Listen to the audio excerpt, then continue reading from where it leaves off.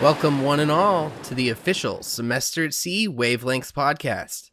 This is episode 4, and I am your host, Patrick Fennell, member of the Young Alumni Council and Spring 2014 alum. Every episode of the podcast, we hear interviews, stories, and other audible creations from students, alumni, and staff. But first, here's an introduction to what Semester at Sea is exactly. Semester at Sea is a biannual study abroad program taking place during the fall and spring semesters where students get the opportunity to study abroad on a ship and where the world becomes your classroom. Semester at Sea is hosted by ISE, the Institute for Shipboard Education, a nonprofit based out of Fort Collins, Colorado. Semester at Sea is made possible with support of listeners like you. Whether students, alumni, or neither, visit semesteratsea.org to get involved and find out more. You can also find Semester at Sea on any of your favorite social media platforms. Applications are currently open and accepted on a rolling basis. Donations are welcome and serve students the opportunity at experiences like you hear on this show. In today's first segment, we will be hearing an interview conducted by Cindy Zomacek with Skye Fitzgerald, two-time Oscar Academy Award nominated documentary filmmaker. But I'll leave the rest of the introductions up to them. Away we go.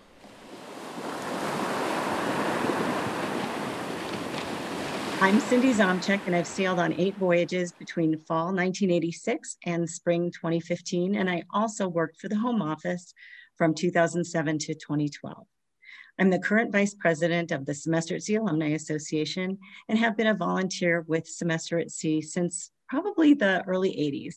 This evening, I have the distinct, amazing pleasure of speaking with Skye Fitzgerald, who I sailed with on the fall 2008 Semester at Sea voyage. Whoop, whoop!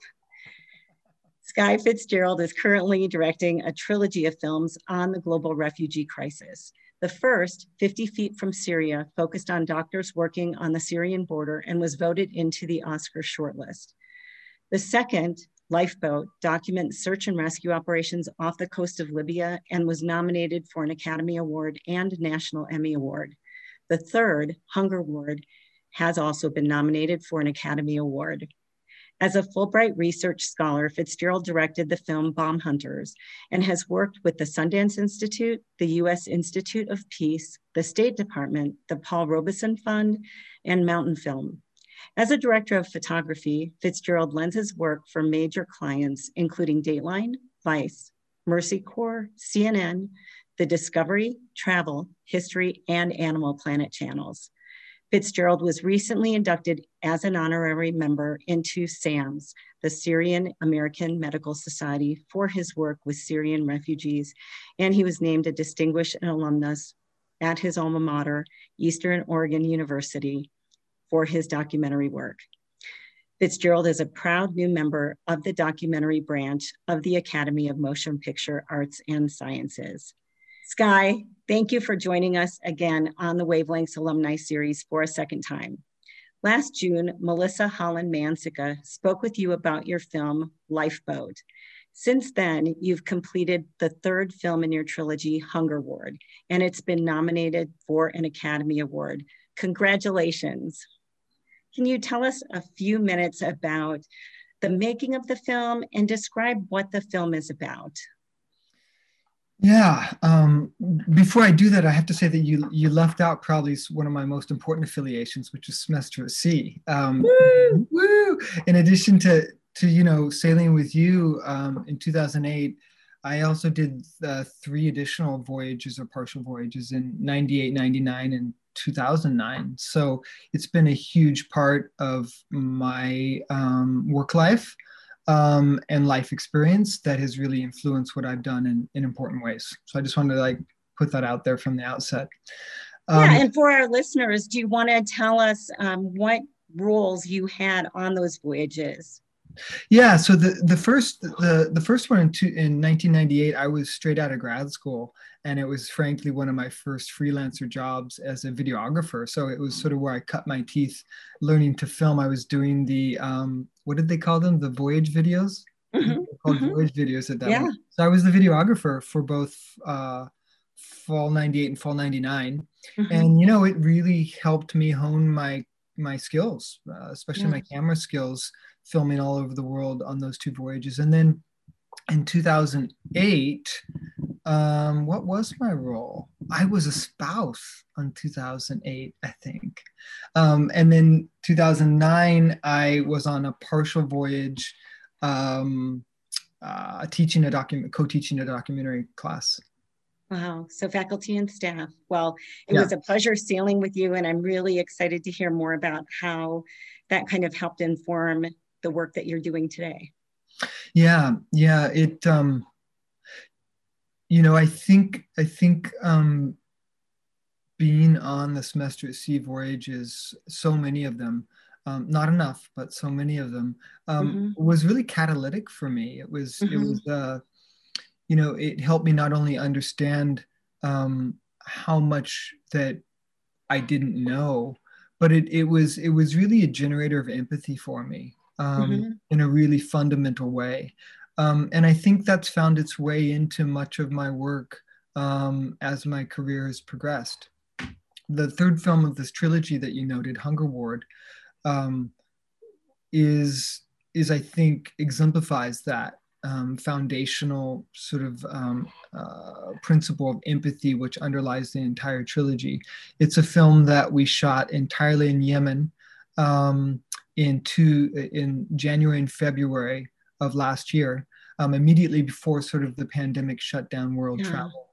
And so, it focuses on the effects of the conflict in Yemen, specifically on civilians, and even more specifically on children, and children who are on the cusp of starvation because of the current blockade that's over the country. There's a Saudi coalition blockade that's preventing foodstuffs and diesel and medical supplies from entering and exiting the country, which is a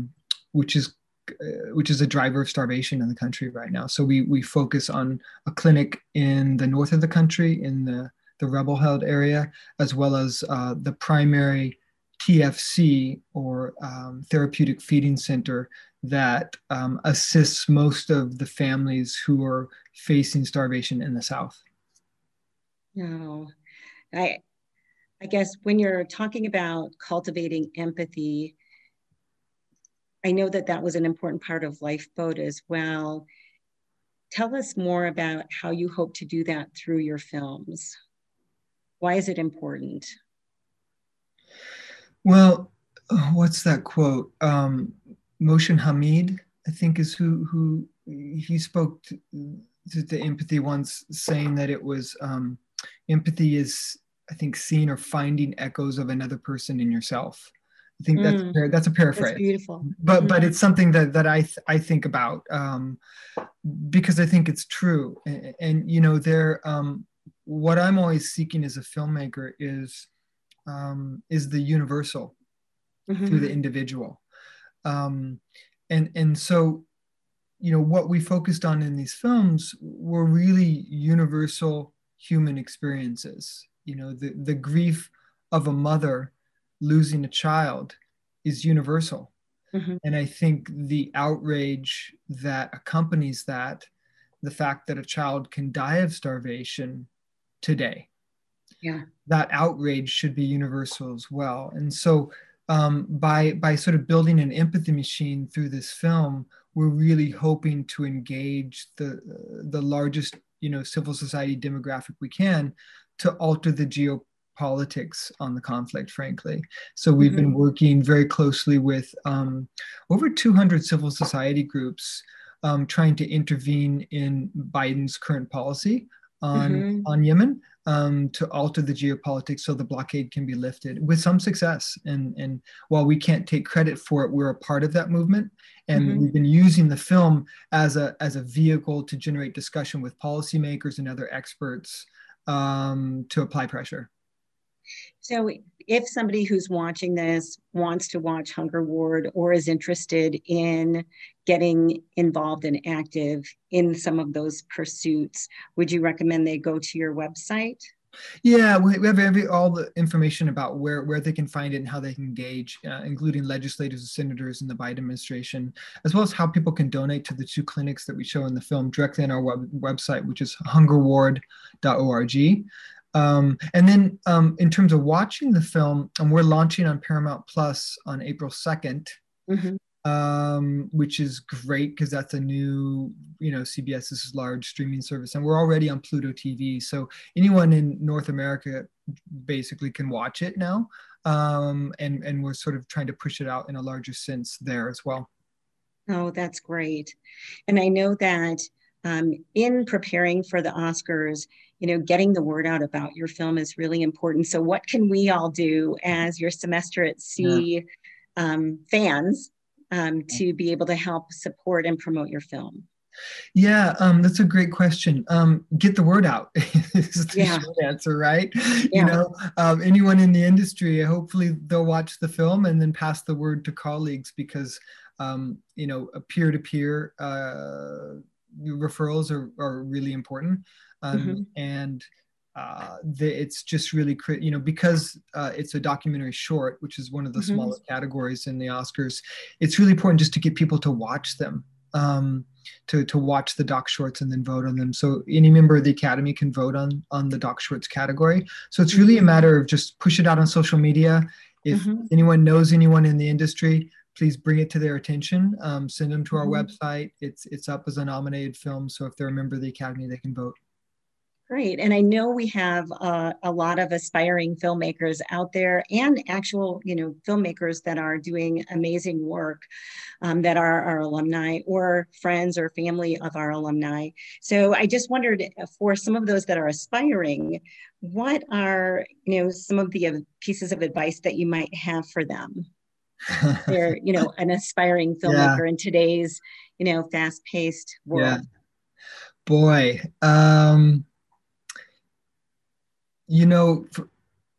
I think one of the most important things that has helped me over the years, and I'm not sure it's relevant for everyone depending on what part of the industry people want to be in, but I'm a big fan of proactivity, and basically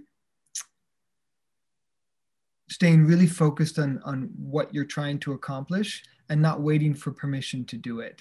So, for example, for me in the doc world, backing up a little bit, I started in the nonfiction world actually and did a couple the fiction world, and did a couple of feature films very early on, and then became disillusioned by how little control I had, right? Because I was a field producer on one, and I started as a production assistant on another, and then worked my way up to second unit director. And it's a tough industry, and you put a lot of blood and sweat and tears into these projects. And at the end of both of those projects, I looked at them as a creative, and I wasn't enamored of what was going out into the world. And that really made me sort of do a deep dive on, do I want to be in an industry where I'm generating content that I'm not proud of? And the answer was a clear, unadulterated no.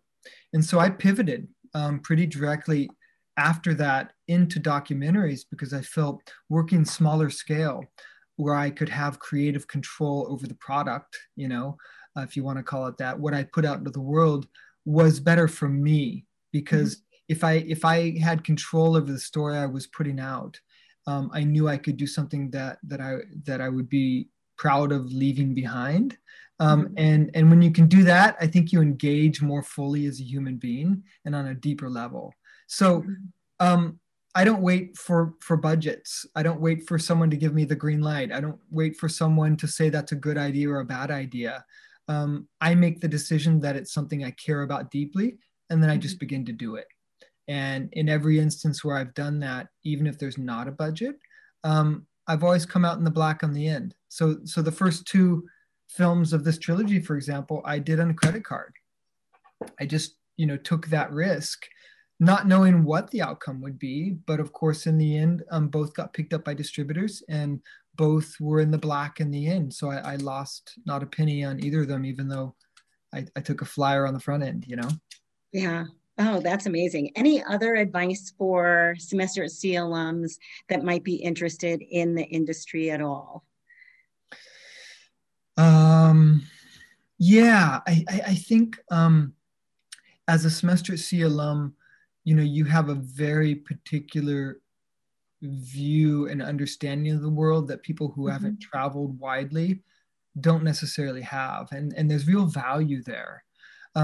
So I think one thing is lean into that in the sense that you know you can tell stories that aren't simply from where you come from, a Western perspective, or wherever um, uh, you're based, because hopefully you have a greater level of empathy. The second piece of it would be, I guess, I think it's all about being very, very focused on exactly what you want to do and specializing. So, if you go in trying to be a generalist, I think it's a very difficult way to build a career. So what I always advise folks to do is pick one role within the industry that you're really interested in, and maybe it's camera work, maybe it's sound work, maybe it's sound mixing, maybe it's art design, whatever it is. Pick that one thing that you think you have, maybe are drawn more to or have a gift in, and really hone in and build your craftsmanship and your workmanship within that, because then you can make a living. Yeah. Right. As soon as you become known as having a high level of craftsmanship within that sliver of the industry, then you can make a living. And then you have more agency as you move through your career on moving in laterally into other pieces. So for me, I made the decision that my greatest interest, given that cinema is visually driven, was camera work, or so I became a director of photography. And I've been a working director of photography for a long time, but I always knew I wanted to direct as well. So I started directing. I made my living as a director of photography, but I also started directing at the same time. I couldn't have done that unless I was making a living as a director of photography. So I think that focusing on the craft piece of it is really critical, at least in the film industry. Oh, well, that's a lot of great words of wisdom for our watchers. And I wanted to also just pivot a little bit to letting people peek behind the curtain to what the Oscar experience might be like, since you had an opportunity to go last year. And most of us won't ever attend an Oscar awards ceremony, or certainly now with this coming year, have it be something that ends up being maybe in person or virtual. I'm not even sure what it might be. So maybe just telling us a little bit about last year's experience and how they're prepping you for this year's experience. Yeah, it's quite fascinating. So actually, we went 2 years ago in 2019. Oh, yes. So it was 2 years ago. And then this year for 2021, it is going to be very different. And I have to fully credit the Academy, that they're doing everything they can to make this an in-person ceremony, despite the very difficult circumstances with wow. But they are going to do it. And so that's great. So it's very limited in scope in terms of in-person attendance, but it is live, and all the nominees are going to be there. So usually leading up to the Academy Awards, there's a whole slew of events that takes place for nominees and film teams that, especially in the week leading up to the Oscars, they call it Oscars week, frankly. And it's a very special time. And, there's something called the nominees luncheon, where all the nominees plus one can go, and every single nominee from every category, A-listers as well, is there in a single room. And you have lunch together, and you take a big photograph together. And it's this wonderful chance to, to talk to anyone in the room. It's quite amazing. And I mean, when I did it 2 years ago, I was standing on one side of the room, and Sam Elliott walked in, right? Because he was nominated, and he was just standing there by himself.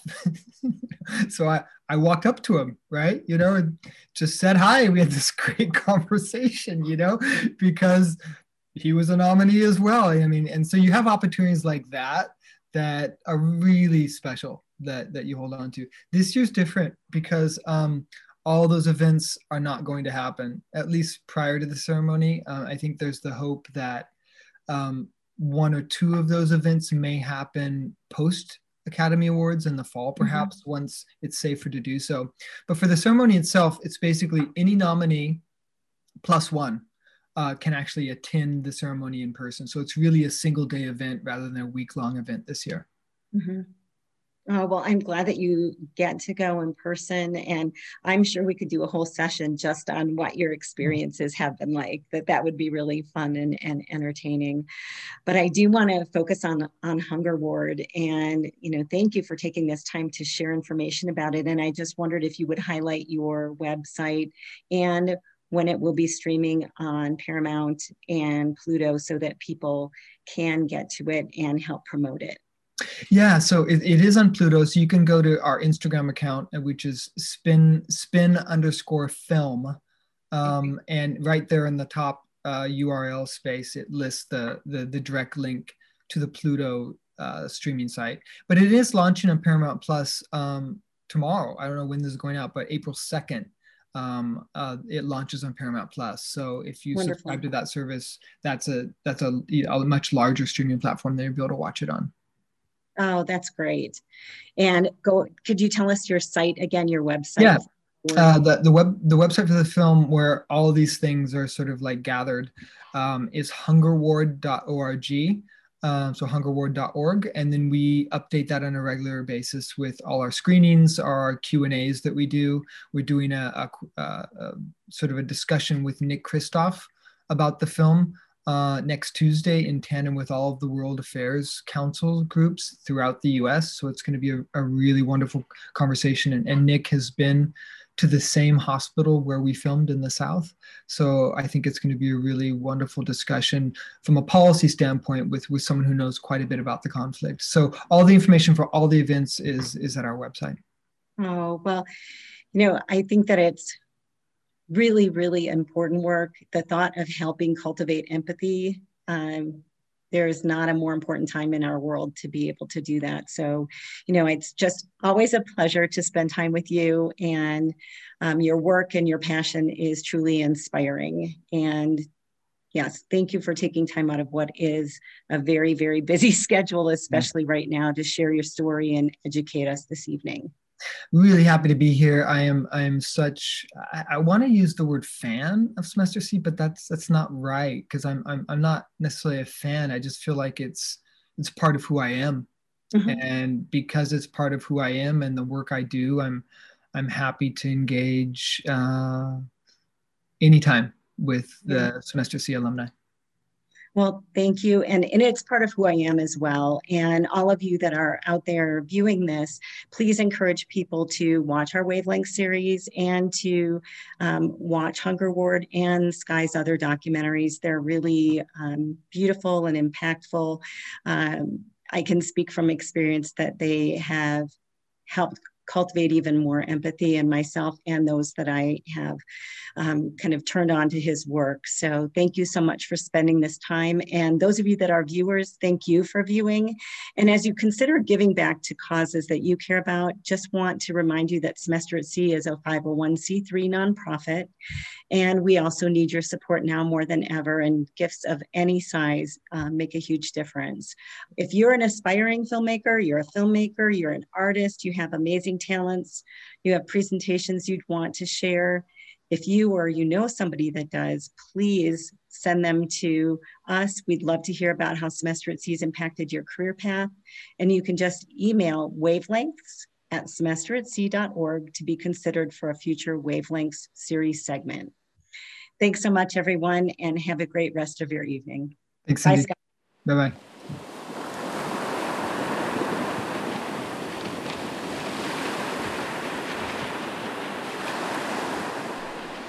Since 1963, Semester at Sea has given over 73,000 individuals from 1,700 academic institutions an unparalleled experience of visiting more than 60 countries across 6 of the 7 continents.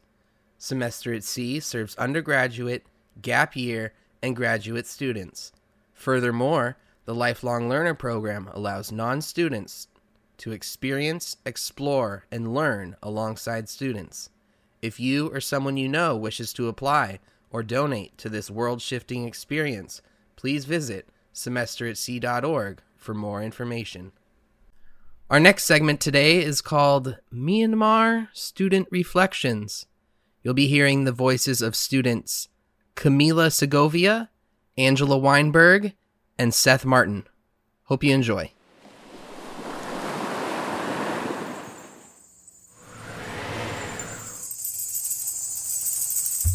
We were all very surprised. We weren't expecting what we saw, and we were all really happy to see all people smiling, and we connect really well with people. And I think something that as a group we agreed on was that it doesn't matter where we come from, we are all people, we all smile, we all fear, we all have different feelings, and that is something that unites us as humanity. Yeah, the culture is different, but we are humans after all.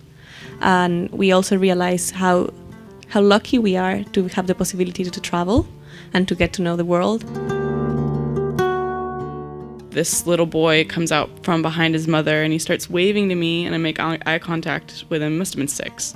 And I started waving, and then when he saw that I was waving, he lit up, and then he started blowing me kisses. And I was like, oh my gosh, this is so cute. So I'd start blowing him kisses back, and he got so excited, and then he'd hide behind his mother. And then he'd come out, and he'd wave and make sure that I was still there, and then blow me more kisses, and then gradually he'd get more and more like comfortable. So at this point, I was already so amazed by just like the city in general, and then the country was just so beautiful, the way people would smile and wave at you no matter what. And I just started crying. And I was sitting alone in there was a tiny group on my program, so we all could like sit in our own row, and I was sitting in my own row, and I was like laughing and crying, and I didn't know what to do because I had so emotions, and I felt so much relief and disbelief about my situation in the world and their situation in the world, and the fact that we literally come from different sides of the globe. And I was able to smile and blow kisses with this little boy. Like, it just blew my mind. I could feel that something inside me literally flipped a switch. And I still can't describe exactly what it is and what it was and how it's going to affect me later, but I actually feel different. 4 months at home is such a small time. Nothing's really going to like change drastically. And it's like when you go back and you see that you've changed drastically, it's like I really think it's going to really affect me, not necessarily in a negative way, but in a way that's, I'm different, and I'm gonna go back and I'm gonna be so different. Burma flipped the switch, but it's like this whole experience has transformed me, and that seems really dramatic, but the fact that I can't speak their language but we both can speak is just the humanity in the country really just blew my mind.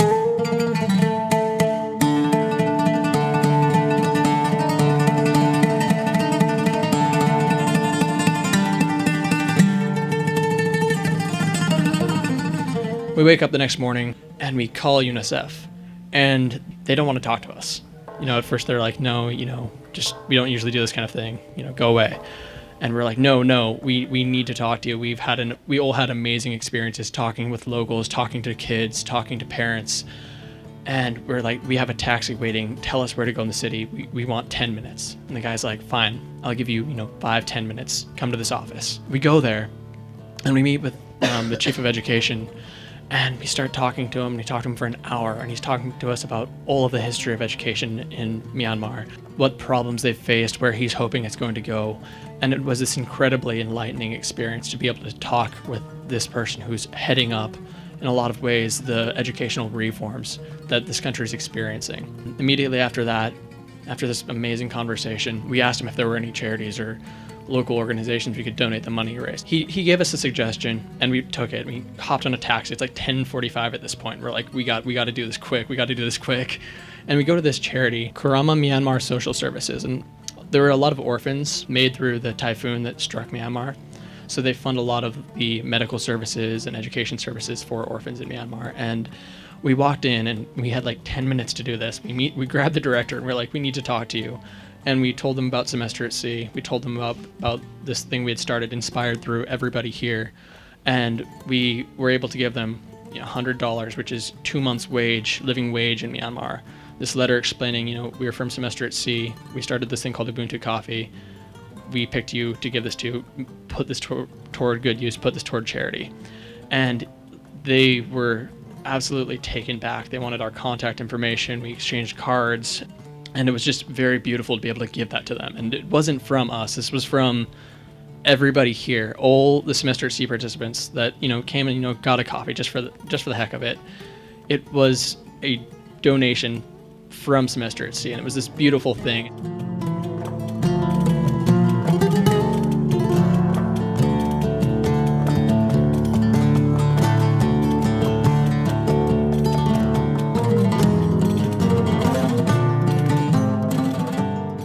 And it was remarkable that, we're all, regardless of our backgrounds, whether we came up from, more impoverished, whether we came up very wealthy, we're all incredibly well off compared to the rest of the world. And it's amazing that we can make such a difference without really changing much in our lives at all, just by giving a little bit. There's this beautiful quote out of a book and now a movie called Cloud Atlas, which talks about how, things you do are like little drops in an ocean. And the reply is, well, what's an ocean but, a multitude of drops. So it was a beautiful experience, and it was made possible by everybody. So yeah, that's that story. Thank you.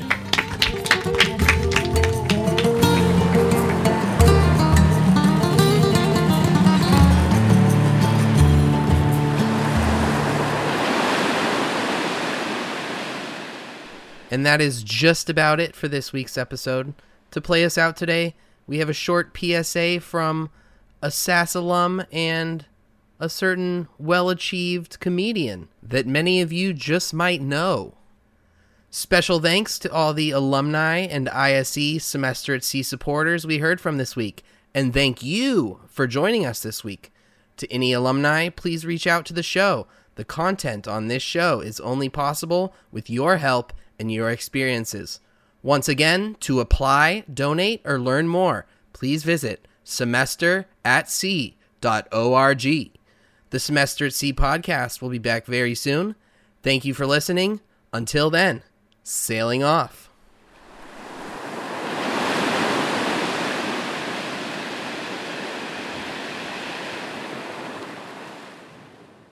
Hey, fellow Sassers, it's Eliza Schlesinger. I am an alum of SAS. I sailed the seas spring of 2004, and I have this bandana to show for it.